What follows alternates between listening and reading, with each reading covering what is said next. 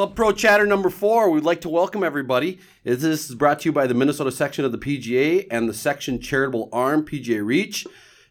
With Scott McDonald again, I'm Greg Snow from the Olivia Golf Club. Scotty, still at Minnewaska Golf Club, I believe. Yes, okay. Still. Pending an investigation, I think I'm still the head pro. Investigation into what?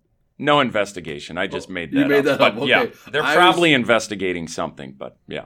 We'll talk about that later. Okay. All right, Scott, our favorite segment, Nail It. I'm sorry, so sorry. I felt like I was supposed to come in with something there. You were. What would that have been? I couldn't pick up the song. That was like a commercial for like diapers or something, wasn't it? Yeah, yes, it might have been laundry detergent, but I don't know. Nonetheless. The Tide, that might have been a Tide commercial.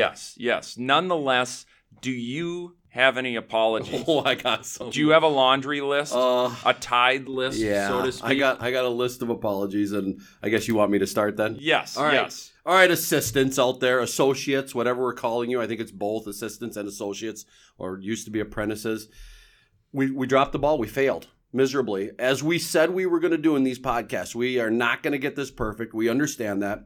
But when we recorded the last show, we were at the Royal Club, and we had so many stuff packed in, Scotty. We had so many guests, and we were kind of excited about all that, and wondering, are they going to show up, and were they just all talk, maybe they really don't want to talk to us, or they didn't like the podcast. So we were just geared up for all this stuff, right? Yes. And we forgot, and when I say we, I'm throwing you in there, bud. All right, we forgot to talk about the Assistants Championship, which happened up at Northland. Yes. One of your favorite golf courses. Yeah, I love the old classic Donald Ross. It's just great golf, great scenery. You've got the lake effect. You have trouble putting to begin with, but up there it's a whole different element. They've got this thing called the clock system. I don't know if you've heard of it. You probably haven't because you're not into it. It shows you which way the grain goes on every green. So it's a fun golf course, really difficult. It's firm and fast. The 10th hole at Northland might be the toughest hole that I've played in the state. I had to get there. I had to get there in my mind. Yes, that is a tough hole. Yeah, driving. Do you hit driver? It depends on how I'm hitting driver, but typically I'll hit forward just short, and then you've got like almost 200 yards uphill. Yeah, it pinches in there, and I'd never take enough club. No, it plays severely uphill, and then the green you're so far away from the lake, you almost don't know where the lake is, so it's tough to read the green. But yeah, it's just a very difficult hole, and 18's tough. It's a good golf course. I want to address some allegations you made there. I do care. All right, you do. And second of all, I do love that place because I don't feel like I have to make putts there. No, and you know me, I like to just get it like around the cup, not in the cup, and then I'll just tap in the next one. Because you're right, I'm not a great putter, but we're digressing here. We need to apologize to the assistants. We didn't talk about it. We're going to talk about it now. Yes. In the apology segment because it's kind of a big one. Yeah. So I'm go up to the Pines on Thursday, right? Yep. And I want to play golf with my buddies, and I'm standing there, and Jesse Nelson says to me, he goes, "Hey, G, do you got a second?" And I thought he wanted to talk about NCC, which is an event whatever. Yeah. So I'm like, hey, let's go off to the side because we don't invite everybody to the NCC. We get people that kind of say, why am I not invited? Well, you're just not, So I kind of want to pull him off the side. He goes, are you guys on your podcast supposed to kind of be covering everything section wide? And I immediately kind of knew where he was going, and I almost throat punched him. But I didn't. I let him finish because I love him. He's my buddy. And we laughed and I was like, oh, I'm so sorry, my friend. Because it was like 5 days after the Assistant Championship that we did that podcast. Or 1 week. Because it was Monday to Monday or something. Yep. So we had time. We could have put it in there. And we blew it. So Andy Smith, Hazeltine Assistant Pro, where we're at today. Yep, we didn't mention that. We're at the Hazeltine National here. Yeah. Would you say this clubhouse is very similar to ours at Olivia and Minnewaska? Yes. I would not want to vacuum here. No. And I am the chief vacuumer at the OGC. Do you have like an official vacuum, a club vacuum? Are you on staff with like Hoover or something? No. No, you're not? No. Okay. No, we actually buy very cheap vacuums and then every year get a different one. We don't do the big one. But you've got one vacuum. Oh, yes, one I bet vacuum. you they got 30 vacuums We here. should find that out. That'd be a good That's a over good under question. on value. There's a lady at the front up there that walked me back here. She walked me back here. Yeah. Yeah, like I was important. You felt really good about it. You are important. Thank you, buddy. All right, I appreciate that. Okay, so assistants, we're sorry. Andy Smith won. What did he shoot? 2 under, 2 over. 2 over. Great shooting up there. I've never shot 2 over at Northland. That's on 30. 2 rounds, yeah, right. 36 holes, all in one day. I never did get the count of how many guys walked all 36 that was up there. something else we talked about. Yes. So we got Andy Smith, Kyle Scanlon, second. Andy didn't walk. Kyle maybe. I bet you Andy walked. He probably had a caddy. Okay, I'm going with he didn't. You're saying he is. Kyle, he likes to walk, doesn't he? I don't think Scanlon walked 36. Okay, and Mike Marshall. Mark Marshall's never walked in his life. Nope. Timmy Brovold. Tim Brovold would pay double for a cart. And then, Jesse Nelson finished first alternate. Jesse Nelson's spoiled.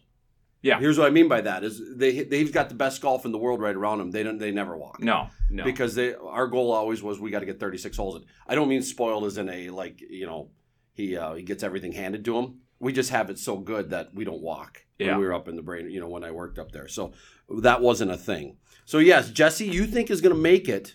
Yeah, to nationals. I had talked to, I think, Andy Smith, and he said there's a good chance that our first alternate, Jesse's going to make it to nationals, which is here in about a month. Mid-November, they kind of pushed it back, and it's down at Port St. Lucie at the courses there. Yeah, the Wanamaker. Yeah, I think they play... They might all rounds might be on the Wanamaker. It is, yes, all 4. I talked to Andy. I was here last week, played some golf. Shot 90. Yeah, no, 90? I'm not afraid. No, remember, I'll say it. I shot a 90, but it was 7,200 yards. You're right, 51 degrees. 51 degrees, and 17-mile-an-hour wind. Is it true? I saw a picture floating around. Is it true you barely made the fairway from the back tee on the par 5-7? Come off a really good bogey on the hole before. I snap hooked it. Should have been in one of those people's houses where they got the free tickets. Yeah. For the Ryder Cup. Yep, okay. They just watch over there. It wasn't. We found it. Miracle. Leaves everywhere, right? Found it, made a great bogey. Punched it out on the green, whatever. So I'm feeling good. I just come off 2 pars and that good bogey. I'm like, let's go. Yeah. And I crush Scotty. I kid you not. And number 7 holds a little special sentiment in my heart because my wife and daughter and I, that's the hole we sat on for the Ryder Cup.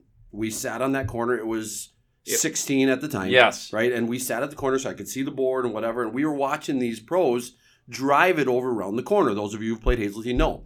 So I stand up there and the wind is right in my face. And I'm looking, is that bunker on the left? Can I hit it in there? I'm sitting there, I'm playing with a couple of my members, and I'm thinking, can I I could take out your yardage book, perfect.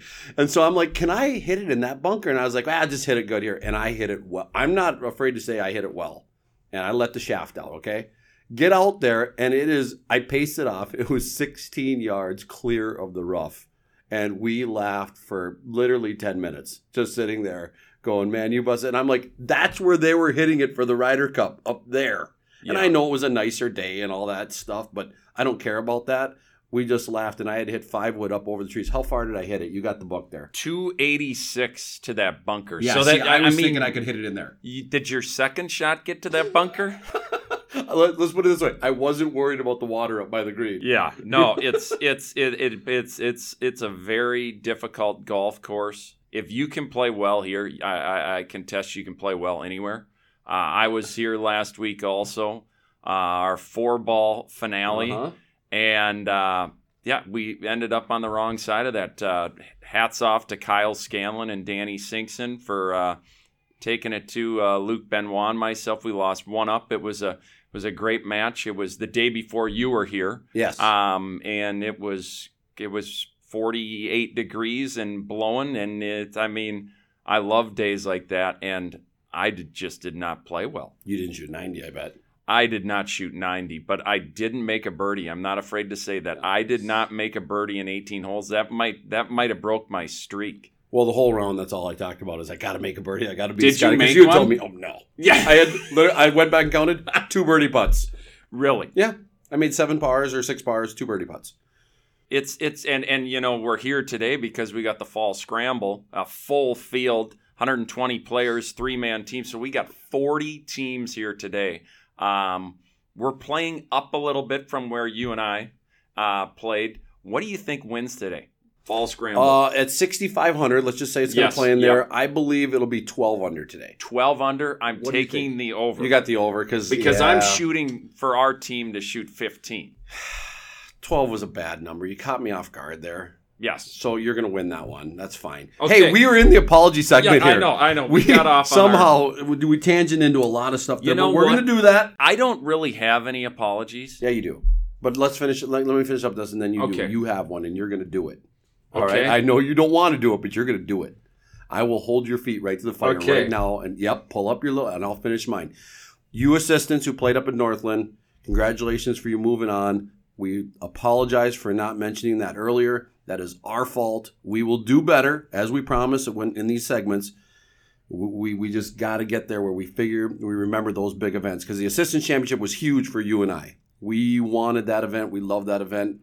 We blocked that off in our calendars when we were assistants, and so we hope it's the same thing for you guys. So please accept our apologies. We'll move on. All right, Scott, come on. Okay. Come on, buddy. Remember last...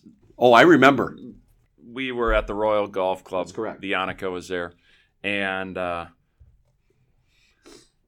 Pephankorn Tavatanakit won the event there. She currently, I'm looking at it right now, 7th in the World Amateur Golf Rankings. Oh. That's the world, Greg. The world. Yeah.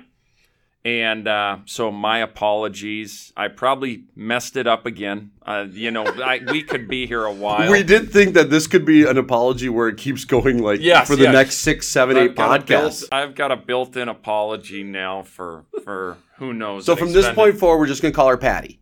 Yes, we're calling her Patty. Because we may talk about her again if she's 7 in the world. Yeah, she could happen. I mean, let's be honest. Hazeltine National, KPMG, you never know. It's here next year. She could qualify, couldn't she? Who knows? Or is that an event where it's just pros? Well, it might be just pros, but what if she turns pro? Oh, why would you throw that in there? Perfect.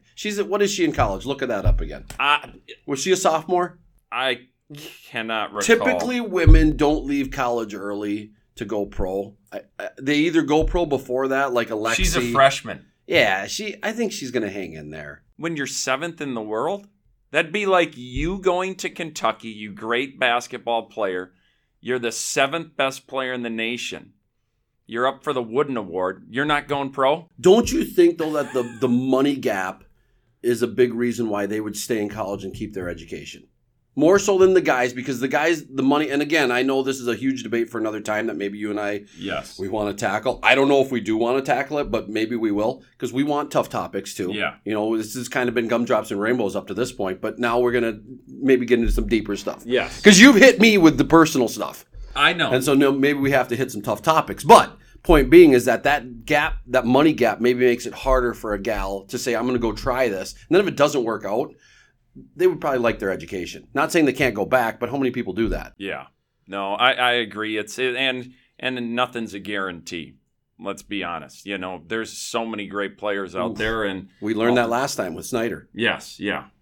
All right, we're going to move on to some Ryder Cup. I've been dreading this for 3 weeks because I knew that you would gloat a little bit, and I'm surprised you could get in through the door with the size of your head. But anyways, you called it. You nailed it. You didn't have a good feeling. You said it for weeks beforehand. I didn't realize that it was going to be, after that first session, you could not have been feeling that good. No, after that first session, and let's make this perfectly clear. I am USA all the way. I was cheering, and I wanted, when we're up 3-1 after the first session. You weren't thinking I'm going to be wrong on the podcast. No, you weren't thinking that. No, I was thinking, let's go afternoon wave 3-1 again, and let's just run away with this thing. And then all of a sudden, I tee off at Golf Champions. We're up 3-1. I get off the golf course, and we got swept in the afternoon. We're down 4-3. 4-3. I'm like, this could not be any worse. Or 5-3. 5-3. My math wasn't good. Yes. Sorry. So, yeah. And then from there, it just was not. I don't know what it is. Okay, here's what I got, and I'll come back. Don Barry, I think, nailed it. It is just so much more important to them than it is to the Americans. You can just see. it's something that's unexplainable that I don't want to say they don't care, because they do care. And we know that they do care. It's just those guys, for some reason, like Don said it, and we listened to it this morning. Don said they would rather win a Ryder Cup than a major. Yes. And if you pin down Brooks Koepka or any of those, Bill Mickelson, I don't care who it is, I don't think they could say that, honestly. But the Europeans, we saw that little video at the fall meeting yesterday where it's like, you just, and Colin Montgomery says for country or whatever, or for your whole nation or whatever he said, I kind of lost track. For all of Europe. Yeah, for all of Europe. I got a little chill, yes. When you see that, and you're like, man, it is a big deal. And Don mentioned too that it was in France, so they didn't think they would have home court advantage or home field advantage. Well, the makeup of that golf course really set a good amphitheater, with like the hole 1 down and 2 right back, and people were there engaged for the first 2 holes. Hazeltine was great. We loved it. We had fun, but you're chasing the whole time to get to a spot where you're like, I got to find it. So I don't know if they designed it that way. It doesn't matter to me if they did or didn't, but it just created that early excitement and early atmosphere. And then late, if you just didn't go down number 17 at Le National, just hung around, you would get 15, 16, and 18 kind of all right there. Yeah. And not many matches went to 18. I think it was how tough did that hole look? And I would lay up every time.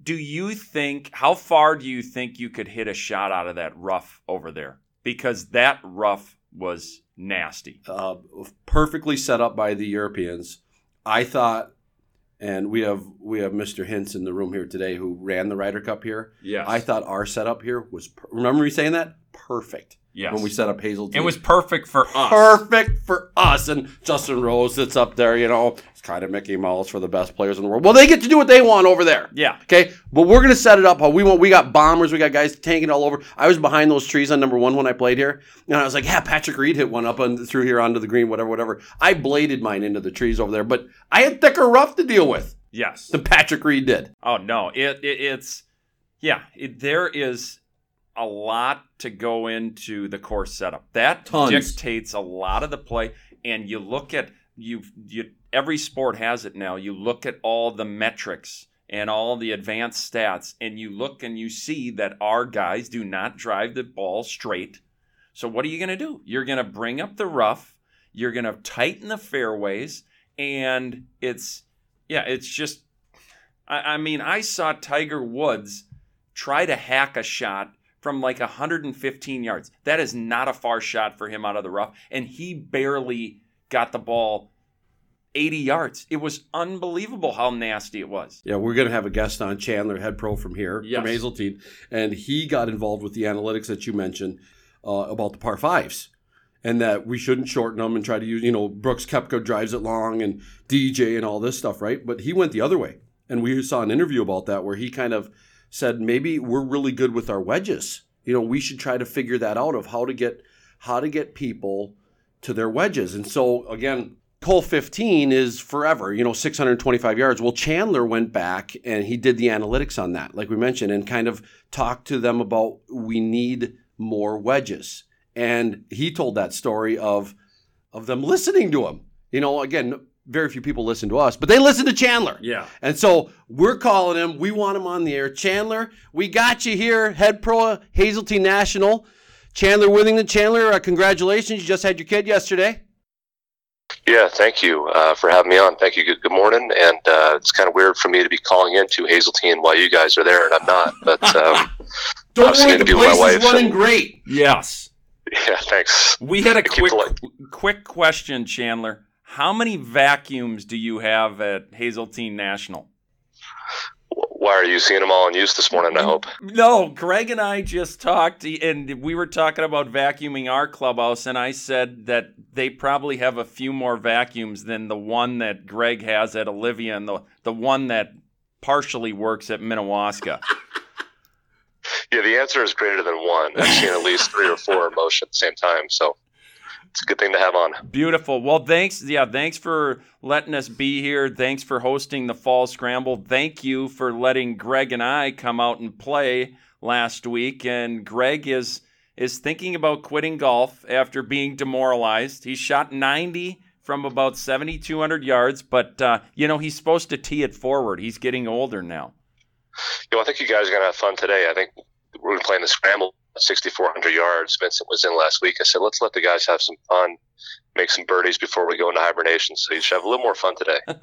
Yeah, we didn't find any of those birdies, Chandler, out there. Scotty was blanked. I was blanked. I still had fun, though. Good.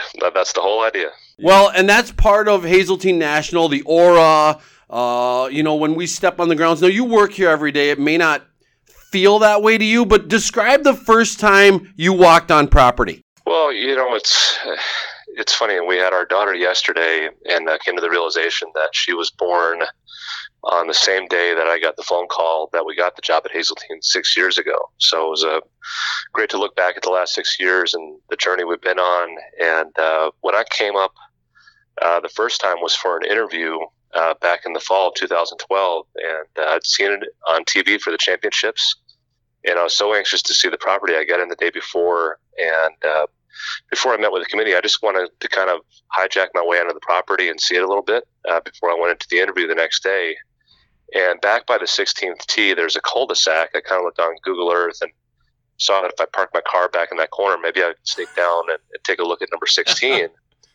So I did. I trespassed a little bit, and as I came down the path there towards that back tee, there's Lake Hazeltine, and great, here comes number 16. And we've cleared out a lot of those woods by the tee there. Yep. So it was heavily wooded, and then I come around the corner there, and there's this wolf standing on the tee, kind of looking at the water. And you got to remember, I'm an East Coast guy. I come from New Jersey, so I haven't seen a lot of wolves and coyotes and things like that. And it kind of froze me up. I'm thinking in my head, what's the name of the basketball team here? It's the Timberwolves. These animals live up here, and if this thing turns around, it's going to have me for dinner. And I'm kind of slowly backing my way back up the path towards the car and looking at the animal, and it's just being really still and looking at the water. And it kind of started to dawn on me after about 5 or 6 seconds that it's one of those decoys, which I've gotten to know so well now. You'll see them when you go out there today. They're really effective on ducks. Apparently, they're really effective on newcomers to the Midwest. Yeah, they keep away trespassers, apparently. Yeah, the first time I saw Chandler was on hole 8. And I thought, is that a dog up there or a duck or what is that thing? So you're right. Yeah. That's funny. So that was my first impression, amongst other things at the golf course, was took me for a pretty good scare. Beautiful.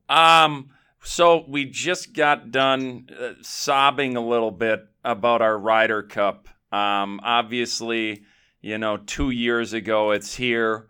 We're excited. It was awesome. Greg was here. I was here. You lived it. Jeff Hintz is with us. He was here, and I mean, we go from such a high, and the only thing I can say about this event that I don't like is now we got to wait 2 more years to try and get it back. Can we make this? We should make it like a yearly thing. But no, I think your thoughts from the Ryder Cup. Obviously, it's a big part of who you are, being at Hazeltine, and it's going to be back here in 2028. So thoughts on the Ryder Cup? Yeah, it was disappointing, right? We had such a great victory and a lot of momentum going over there, but the things that really concerned me going over there, one, that golf course, knowing how many competitive rounds they've played on it, how well suited it was for them, and the things that they do well, in comparison back to how we set up Hazeltine in 2016, I think towards what we do really well as American players, and that's a part of the Ryder Cup is one team's advantage in doing that and their opportunity to do that. But at the end of the day, you got to go out and hit the shots. But I think the number was, I think Europe had played 288 competitive rounds to our 8. And the only American player who went over to play the golf course in the French Open this year was Justin Thomas. And it's no surprise that Justin played well, being that he'd had some competitive rounds under his belt going over there. So that was the first thing that concerned me. And the second thing that just concerned me was how much press was being given to how strong the American team was. And they were. When you look at Brooks Koepka's, won 2 majors, and, Justin Thomas had won his first major, Patrick Reed had won the Masters, and now all of a sudden we throw Tiger in. And on paper, we do this a lot over the last 20 years in Ryder Cups. We talk about how unbeatable the American team is because of how well they've played in majors and tournaments throughout the year. And then we look at the other team and we go, oh, that's, who's Tyrell Hatton or who's Thornburg Gilson, and on down the line, we may not be familiar with Tommy Fleetwood or Francesco Molinari. I know he won the Open Championship, but Ryder Cups tend to educate us about how great Europe is, every 2 years, especially when they play at home, and how dynamic they are in front of their crowd, and they seem to get the best out of players like Ian Poulter and Sergio Garcia, who hasn't had a great year, and then Henrik Stenson, who hasn't had a great year. They really get up for the Ryder Cup and the opportunity to beat strong American teams, and just played out in front of us again. And just a credit to them.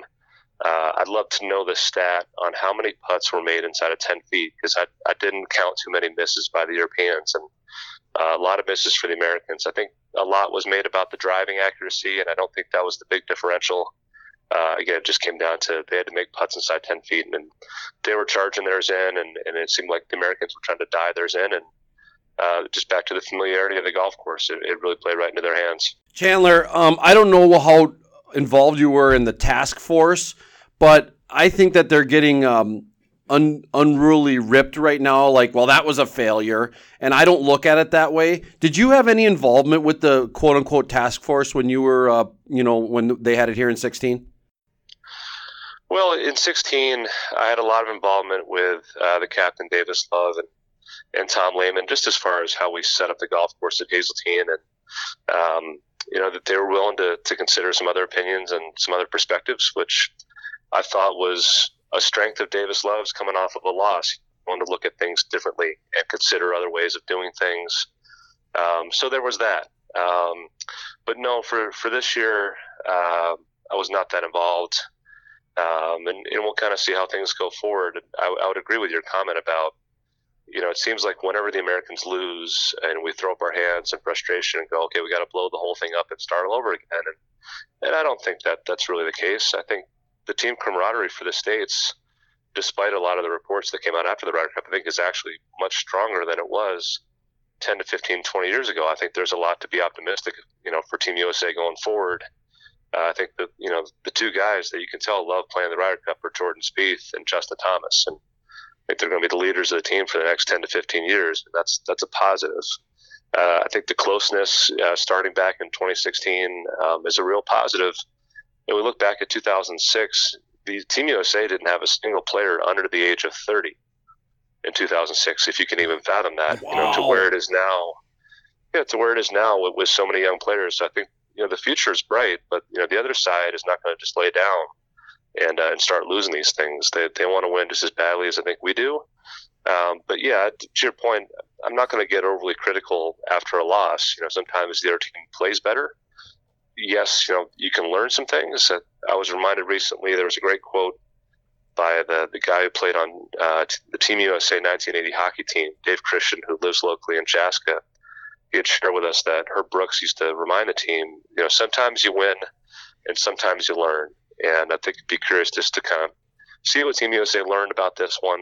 And I hope part of it is, especially when it comes to winning over there, is that it's going to take more time than just going over the week of and trying to figure out the golf course, for 2 or 3 days and then put the tee to the ground on Friday and hoping that we're going to win. And Rome in 2022 is going to be a different entity. It won't be a golf course that either side is more familiar with than the other. But I think we're going to have to put the time in to go over and prepare and be ready to play. And the schedule for the PGA Tour, I think, is going to help. I think we had 11 tire players going over to France who had just played 3 weeks straight in 10 of 12 weeks, compared to only less than half the team for the Europeans. The PGA Tour schedule should end by Labor Day in 2020. So you'll have some players that are well rested for 2 or 3 weeks heading into the Ryder Cup in 2020 and beyond. So I don't think fatigue will be a factor. I think it was in this last Ryder Cup. No matter how much Team USA would say that it won't, I think it was.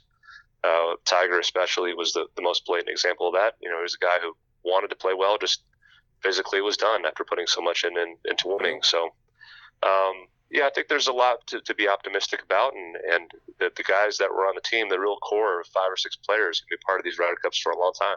So quick follow-up to that. I coached basketball in the town I live in now for 2 years, and it never got any headway, Chandler, of what you just said. The other team wants to win too. So when you think of that, it's like, why do we get so mad when they beat us? Because they're doing everything to prepare. I just don't understand that. I mean, maybe you can attest to that. Why do people get all bent out of shape when something doesn't go the right way? Because they're doing all the prep work too. Yeah, well, it just raises the bar.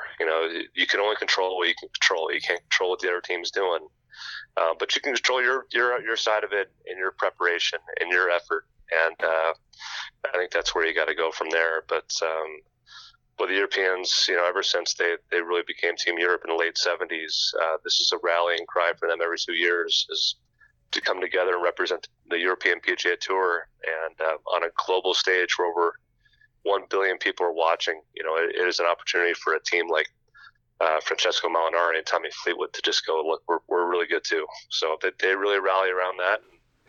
When the Americans get the emotion level up, they're great, but it's a different dynamic for the American team than it is for the European team as far as motivation. So I think the Americans just still trying to figure that part out as a whole team, and it's getting closer again. It's look back to where we were 10, 12 years ago as a team to where we are today.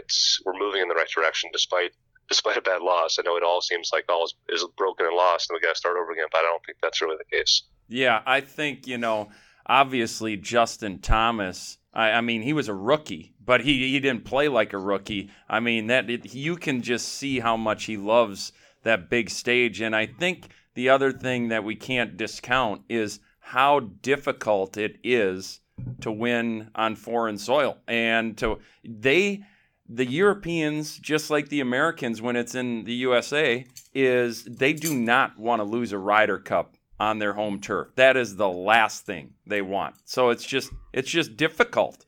I mean, so yeah, some of the things that I think make the Ryder Cup different than an individual event. You look at, we have a dominant player in Brooks Koepka as an individual.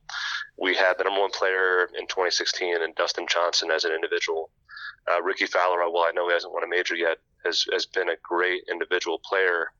A lot of these players play with a flat line emotional level on a weekly basis, which is great when you're an individual to just stay emotionally neutral. Unfortunately, the Ryder Cup doesn't work like that. The Ryder Cup, you have to get out of your emotional shell with passion, and we've seen this with players in the past. I mean, one of the most glaring examples was David Duval in 1999 at Brookline. Didn't see what the big deal was about the Ryder Cup, and then you see him on Sunday charging around, celebrating like he really didn't even know how to, because it has to bring that emotion out of you. The same way that we saw it with Seve Ballesteros for so long.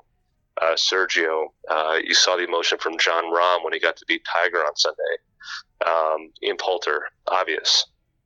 You see the emotion level of the Europeans until we figured out how to match that. And we saw that from some players like Patrick Reed in 2016.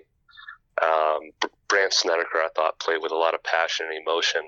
If I'm coaching the American team, they have to learn that the Ryder Cup is played with passion and emotion. We saw that from Justin Thomas. We know he wanted to win. He's been talking about this for 2 to 3 years, that winning the Ryder Cup would mean more to him than winning a major. And I think that's the thing that we're still trying to figure out, is how to match them emotionally. We're just going to figure that part out. Yeah. That's perfect. All right, Chandler, that's enough about Ryder Cup. Your knowledge of Ryder Cup is making us look stupid. Yes. So we got to be careful of that. So let's talk about Hazeltine. You've been here 6 years. What are some of the changes that have happened around here that you're particularly proud of? Boy, yeah, I mean, the one proud change I think we've seen in the last year, and I give the Board of Governors a lot of credit for, is recognizing that the need for a general manager. And we've added a great piece to our team. Eric Rule joined us back in March, and he was a part of Oak Hill Country Club in Rochester, New York for 27 years. It brings a lot of experience from a club like that over to us. And I think that's just the message that Hazeltine's saying. There are higher levels for us to reach, and we want to bring on a piece to help us. And I've already seen that play out over the last 5 or 6 months. We did a couple projects here that I've been able to be a part of, and I think we started the broadcast, and you talked about how tough it was to make a birdie. 2 or 3 years ago, we started looking at the women's experience at Hazeltine. And when I showed up 6 years ago, women were playing from 5,700 yards. And I'm watching this, and it's just, it was hard to watch, and I'm not trying to discredit women. It just, in my opinion, I didn't feel like they're playing the right set of tees. And I spent 2 years trying to ask the women, we had a set of tees at 5,100, and why weren't they playing them? And the number one bit of feedback was, the tees were only about 5 feet by 5 feet big, and they were kind of cut into the rough. They didn't feel like the rest of the golf course. And while women agreed, 5,700 is overly challenging and it's not a lot of fun, they wanted to see the 5,100 yard tees feel like the rest of the golf course. And if that were to happen, they'd start playing more often. And again, I give the club a lot of credit for recognizing the situation, investing the money, working with Reese Jones. And this last spring, we got a lot of those tees built up and expanded. And I think you'll see them as you go around today. And I'd say, 90 to 95% of our women's play now is at that tee. And I read a quote from Gil Hance in the most recent Golf Digest with John Rahm on the cover, where Gil, he's one of the leading architects right now. He said, shorter is really the answer right now. And he thinks you're going to start seeing a lot of 4 tees built under 5,000 yards. And you'll start seeing a lot of people move up, as you mentioned earlier. And I think that's really the key to the future of our game. It's, we're not just stepping out on a limb here. We've gone way too far as where we play the golf course from, and recognizing that people want to have fun, but it still needs to be a challenge, and just finding that tipping point of having the challenge be a little bit more than the fun, because that'll keep people coming back. So that is something that I've just kind of seen over the last 2 or 3 years that we want to be the leaders of, and hopefully people around us will take note and recognize that, one, we need to get the women playing the right tees so that they have fun and they want to come out more often. And hopefully that'll have a trickle-down effect to the rest of the players on the golf course. Yeah. So, Greg, are you hearing this? You should be. Is he preaching at me? Yes, I think he's telling you need to play from about 6,000. Chandler, I love how you didn't at least say my name in there, but I appreciate what you're saying. So, Chandler, speaking of women, you've kind of got a pretty big women's event coming here next June. Talk a little bit about that. Yeah, it's unique to go through a 5-year stretch here where we go from having 24 of the world's best players in the Ryder Cup to the world's best female players, and then following the very next summer by the best junior amateur players 18 and under. It's a great 5-year stretch, and then I think you throw in the fact that the PGA Tour is coming back to Minnesota, and all of a sudden golf is really hot here in Minnesota.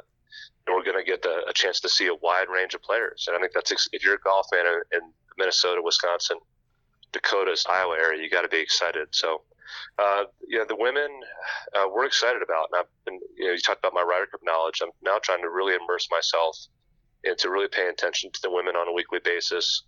Who should we be paying attention to? Who are the names? And why should people want to come out? And I think people going to want to see a different side of golf and watching the women play. I went down and watched the Solheim Cup in 2017 in Des Moines, Iowa, and it was my first women's event that I've seen, and I'm telling you, I was impressed. Not that my standards were low, but I was really taken back at how great and consistent the ball striking was, just sitting on the range watching the women warm up, to how they played their matches. It was really captivating. If you were trying to fight off big crowds at the Ryder Cup, you're not going to have to deal with that when you come out next summer for the women's KPMG. The crowds will be manageable. You'll be able to get right up on the ropes and watch these women do their thing. And that's a great opportunity. I encourage people to come out. And then I think looking ahead to the next summer with the boys junior amateur, it's going to be about 284 players. They're going to expand the size of the field for 2020. Chaska Town Course is going to help us host again, just like they did for the 2006 U.S. Amateur. And you got to remind people that this is an event that Tiger Woods won 3 straight times. Jordan Spieth won twice as a junior amateur. And my prediction has been that I think you'll see 2 players, we don't know who they're going to be, from 2020 that will return here in 2028 as a part of Team USA for the Ryder Cup team. That's a great prediction, and I mean, it's unbelievable. Yeah. We talk about it all the time, how unbelievable some of these young players are. It's just insane. Yeah, one last thing I think I would say is you look back at history. In 2006, we had the U.S. Amateur, and Ricky Fowler and Dustin Johnson were a part of that. So those were the 2 that came back 10 years later for 2016. I think there's a very good chance of that repeating. So again, it's an opportunity for people to come out and see the best women and the best juniors, I think, really before they break ground and become the names that we see every week on TV. But we're excited about the next 2 years and beyond. But for now, just trying to take one day at a time. I'm a purveyor of positivity typically, Chandler. And so I hope that you're wrong in the fact that I think the crowds, are going to be bigger than that. I really do. You guys put on such an amazing show here. Our members at my club, they don't forget that. They remember that experience. And I hope that it isn't that accessible, almost to the point where these women are overwhelmed by the Minnesota golf fan. Hey, I would love to get in that boat and share your optimism. That I know the women that are leading the event, so we've got some great leaders with Ruth Kimmelshoe and Marsha Lockman that share that outlook, and I do as well. I guess I was just trying to look at the craziness of the crowds of the Ryder Cup, and you didn't get to see as much golf because there's only 12 to 8 players on the golf course at any one time. You're going to get to see a lot more golf is the point I guess I was trying to make. Yeah, and you're right in that, because I remember back in 2009 I was trying to follow Mickelson, and after 3 holes of trying to follow Phil, I said, "Where's Corey Pavin?" Because it was just ridiculous. And Corey was kind of one of my favorites because he's the guy that you look at, you think, I could be that guy. And so so I went and followed him, and I literally was as close to his mustache as you can get. And so, Phil, I couldn't even find a way to get to see him. So you're right that there's so many more golfers out there that you have just that much more accessibility. Yeah, so we're looking forward to it. Yeah, no, it will be a great stretch for golf. We've got the KPMG here the middle of June, and then like 2 weeks later, they're at the TPC Twin Cities for the 3M. I mean, I don't know about you, Greg, but I don't think I'm going to be getting much work in those. Typical summer for you. Okay. One last question, Chandler, before we let you go. Do you know about the yardage that they're talking for the ladies? Yeah, Kerry Haig, who does such a great job at setting up the championships for the PGA, was talking about between 66 to 6,700. So right around the gold tees, he said it can be like a little bit of a hybrid. They'll move some par threes around a little bit, but right about that gold tee yardage that you would see as you go around today. I really thought you were going to say 63. That's going to be amazing. Yes.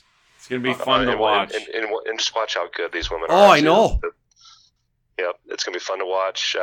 Best case scenario for us, just selfishly and thinking about the locals, is Amy Olsen, who finished 18th in the PGA this year and won 20 times, a record, as an NCAA collegiate player at NDSU. We'd love to see her this time next summer. Yeah, it'd be phenomenal, and so. All right, Chandler, thank you very much for coming on. You go ahead and get back to being a dad. Congratulations, and thanks a ton for hosting us today. We can't say thanks enough. All right, we'll try to make at least some team birdies today. Okay. Thanks, Chandler. Appreciate it, and best of luck. Thanks, guys. We'll talk soon. Okay. Bye. All right, that was Chandler Withington, head golf professional here at Hazeltine National. Scotty, I want to piggyback a little bit on some more Ryder Cup stuff if we could off of that. Okay, yeah. I know we got a full sheet here and all that, and Maggie's breathing down our necks like she's supposed to. That's why we have her here. Yes. Okay, but we have to hit this. The emotional part. Remember back when we talked about Furyk? Yes. I don't want to be Phil Mickelson here and just call it out, but that was brutal. Yeah. He just gave us nothing. He gave us no emotion, didn't give us any insight. Of course, I was cheering for a Mickelson-Woods pairing, which, again, you can crush me for that. I don't care. But it just didn't bring any of that out. It was almost like he preached the other way. Yes. And again, we're not in the locker room. I don't know. But it was almost like, hey, go out and be you. Yeah. And I agreed with Chandler 100% on that they need to stop being you for that one event. Yes. You have to find a way to do the Dave Duvall thing. Got chills up my back because I'm watching him, doing this stupid little dance, whatever he was doing when he won his point. And you were like 9 when it happened, but I was actually, I think 20 something. But anyways, yeah. So you just remember that happened, and it's like, yeah, they have to figure out a way how to become a little bit more emotional for an emotional event. No, I think, it's look at some of the guys on the European team.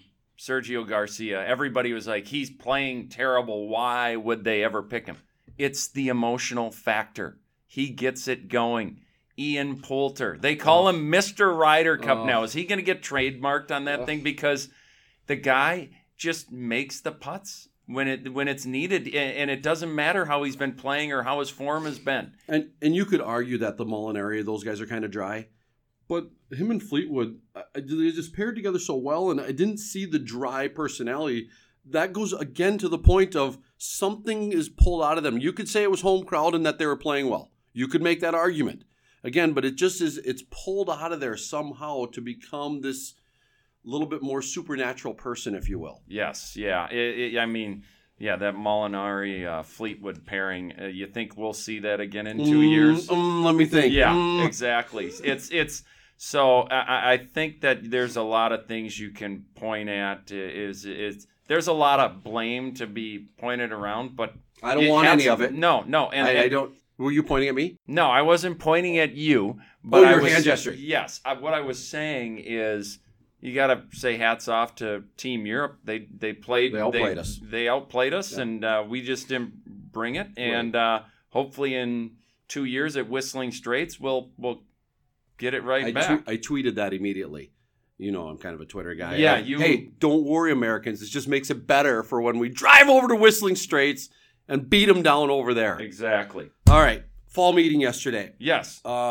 Always a good time to get together with fellow golf professionals. We dress up. Some of us dress up a little bit. You looked very dapper, I have to say, which is not a phrase I use much about with you. But it was, let's be honest, it was the last fall meeting as you being on the board of directors, as you did not seek re-election, as you've got a different election you're I focusing can't handle on. a loss, so Yes. I just couldn't handle the exactly. defeat. I was like, I'm just not going to run because I feel like I would have got defeated. But so you I look just- great.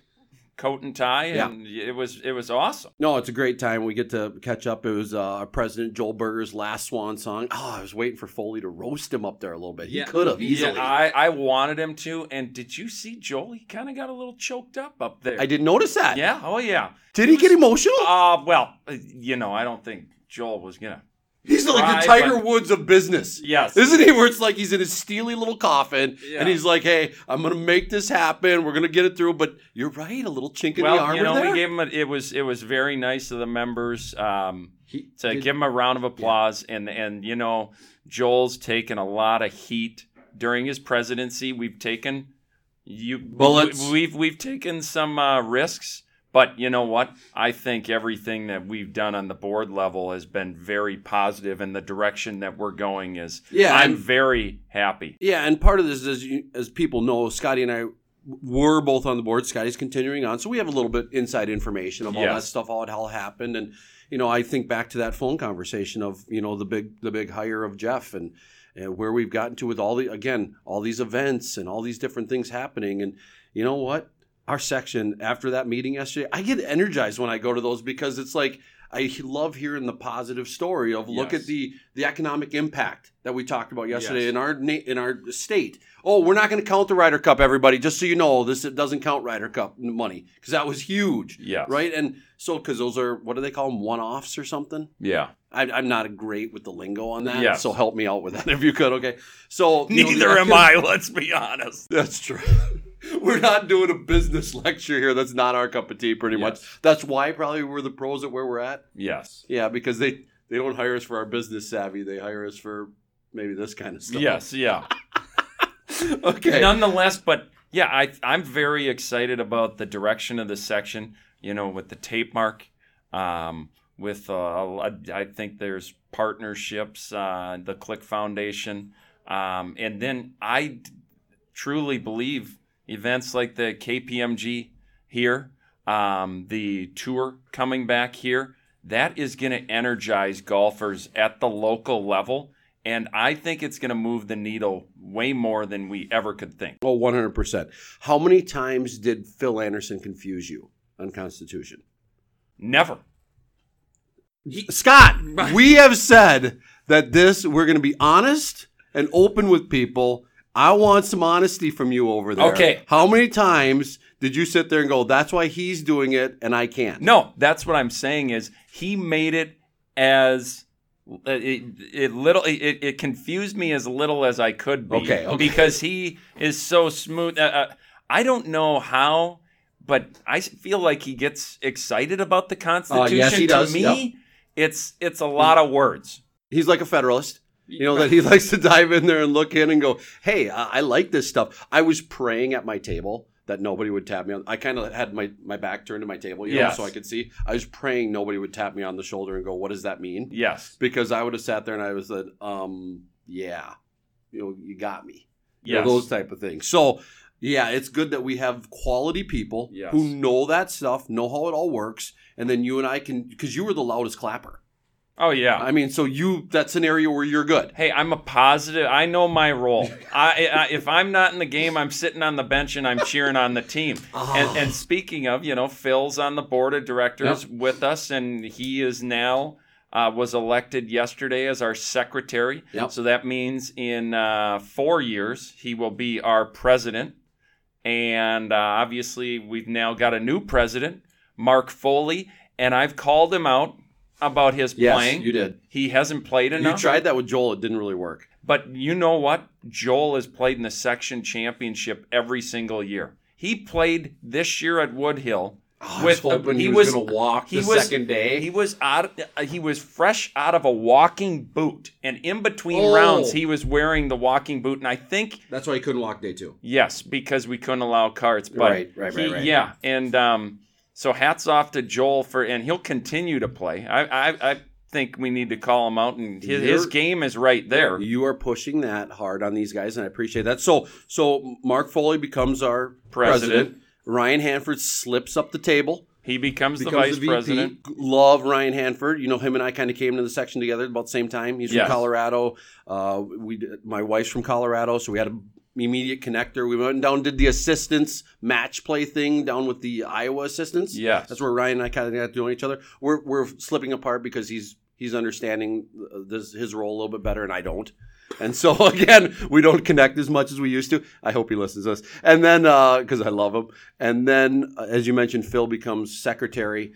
The only other change was Matt Cook is now the new Dakota representative. Yes. And Coralie Jorgensen, who we got to know at that long-term strategic planning last year. Very a little bit better. smart. We don't get to know No. those people. Yeah, that's terrible, isn't it? Yes. We don't get to know the Dakota chapter as well as we would like to. Yes. But we got to know Coralie a little bit on that, and hopefully, you know, Matt can kind of jump in on that as well. Yeah, and so Matt's in, and then we lost one spot on the board due to the change in the Constitution and the bylaws. So we had one. You go. So you did pick up some knowledge. Yesterday. Oh, yeah, of course. Good for you. So since you did not seek re-election in the Southern District, as I like to call it, Tim Huffman, who was an at-large, ran unopposed, got elected. Tim at New Ulm Country Club, a good friend of ours. Yes. And then also, phenomenal on the microphone. Yes, and awesome with scissors. He's like Edward Scissorhands. Oh, right. He's a barber. Yes. We learned used that to be. stuff. Used to be. Yeah. And then the other. Hey, folks out there listening, just ask him sometime. It's some really good stories. He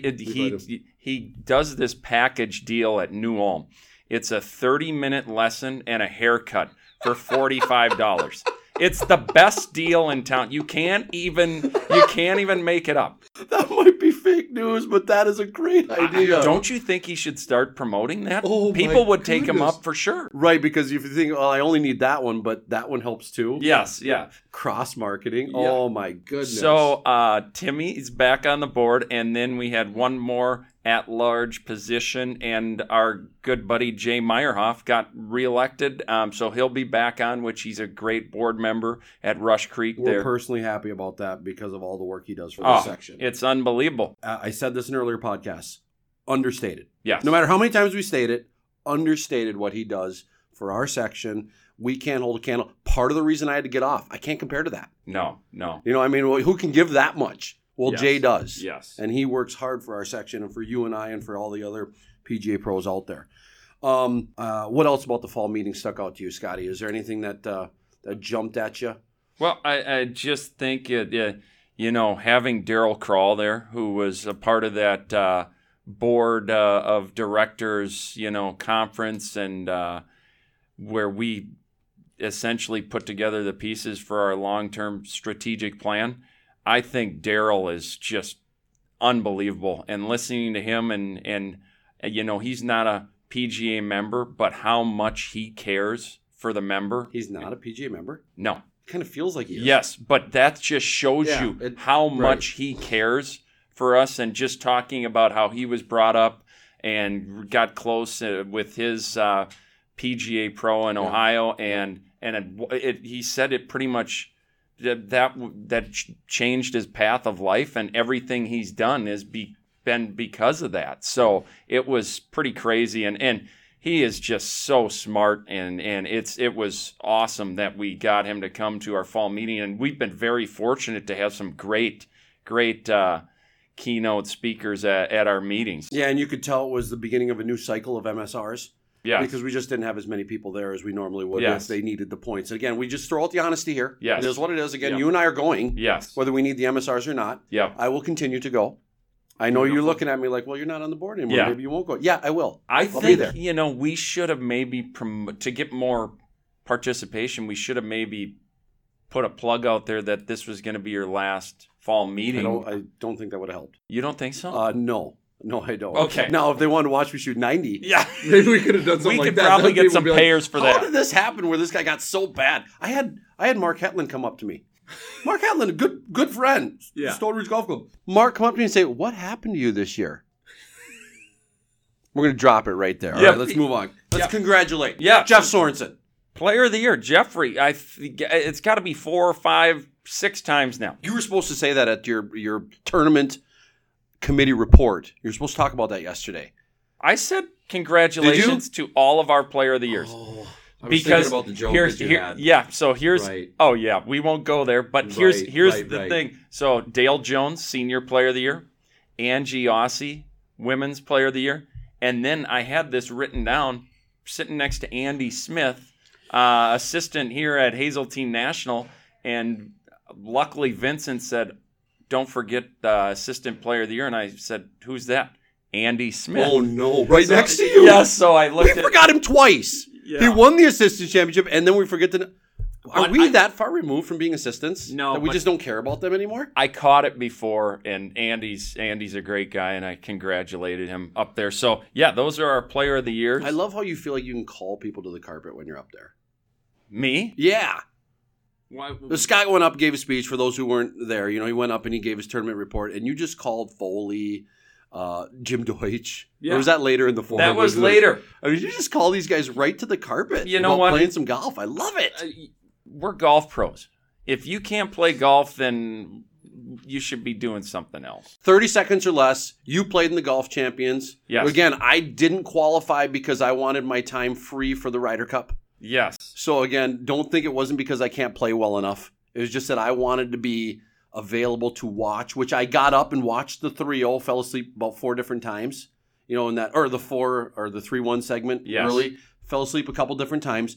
But I was thinking about you guys out there in the Golf Champions. So run us through a little bit. You missed the cut by, I think, what, 1? Again, Yeah. Yeah, You're getting famous for that. At Golf Champions at Golden Valley Country Club, Ross Miller, who also won the tape mark this year, he's making a little cheddar this year. 7 under at Golden Valley. Golden Valley was in unbelievable shape. In a good way, right? Yes. Yeah. I love that golf course. And that I wanted to play so bad on Sunday, and I missed the cut by 1. But so Ross Miller beat Sam Matthew, Donald Constable, 2 kind of mini tour guys.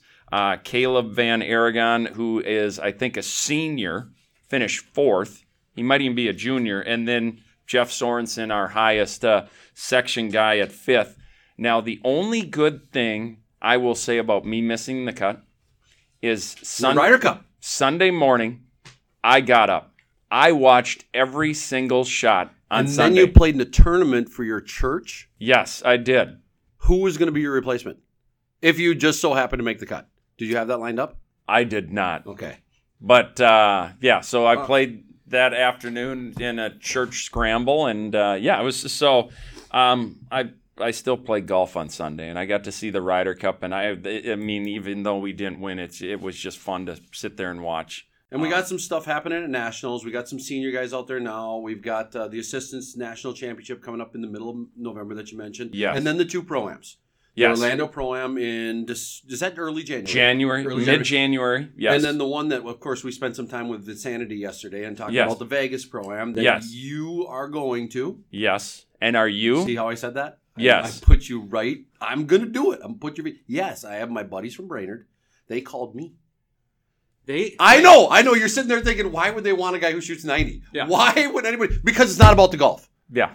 We are going to have a good time.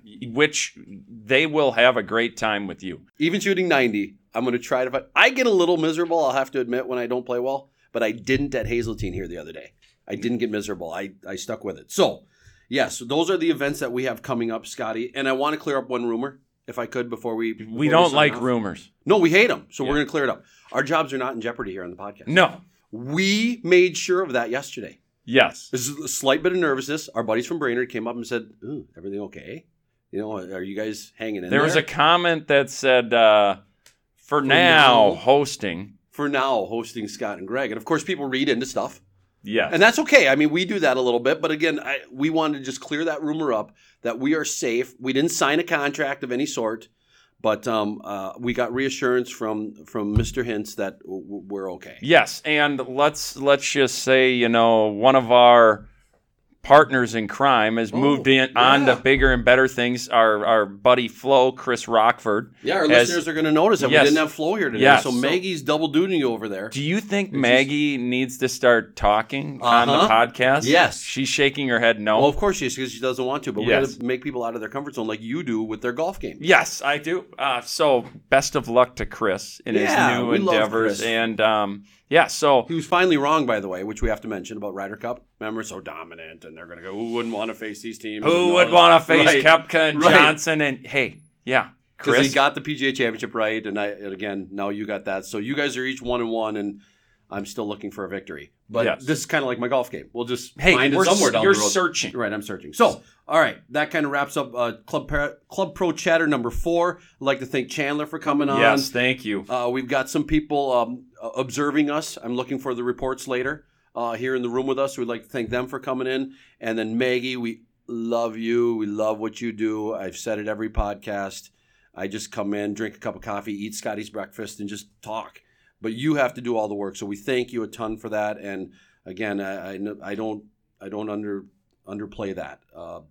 This wouldn't have happened. Yes. I'm going to probably say that every show. that there's no way that you and I could have figured any of this out. No. We would definitely not have a crate. That's for sure. Yeah. And we'd be carrying the stuff I'm in lucky kind of. to get here on time. Yes, you're over the last 2. That's all right. You had a big night last night. So All right. I'd like to say thank you to all those people. Thank you for all who listen. Thank you to all of our sponsors. Yes. We're still waiting for our we're working first on one. those. Okay, Yes. we'll get some. It's Yeah. fine, no problem. We're working on some stuff with Fogel, Yeah. and we'll see what we can figure out there. So once again, this is Greg Snow with my buddy Scott Kimmons. Scotty, great show today. Great job. Thank you. I really thought you held your own. Hey, I'm hanging in there. I'm getting bigger and better each Yeah, time. now go ahead and eat your breakfast. So All this right. is Greg Snow signing off. Thank you again for listening. Take care.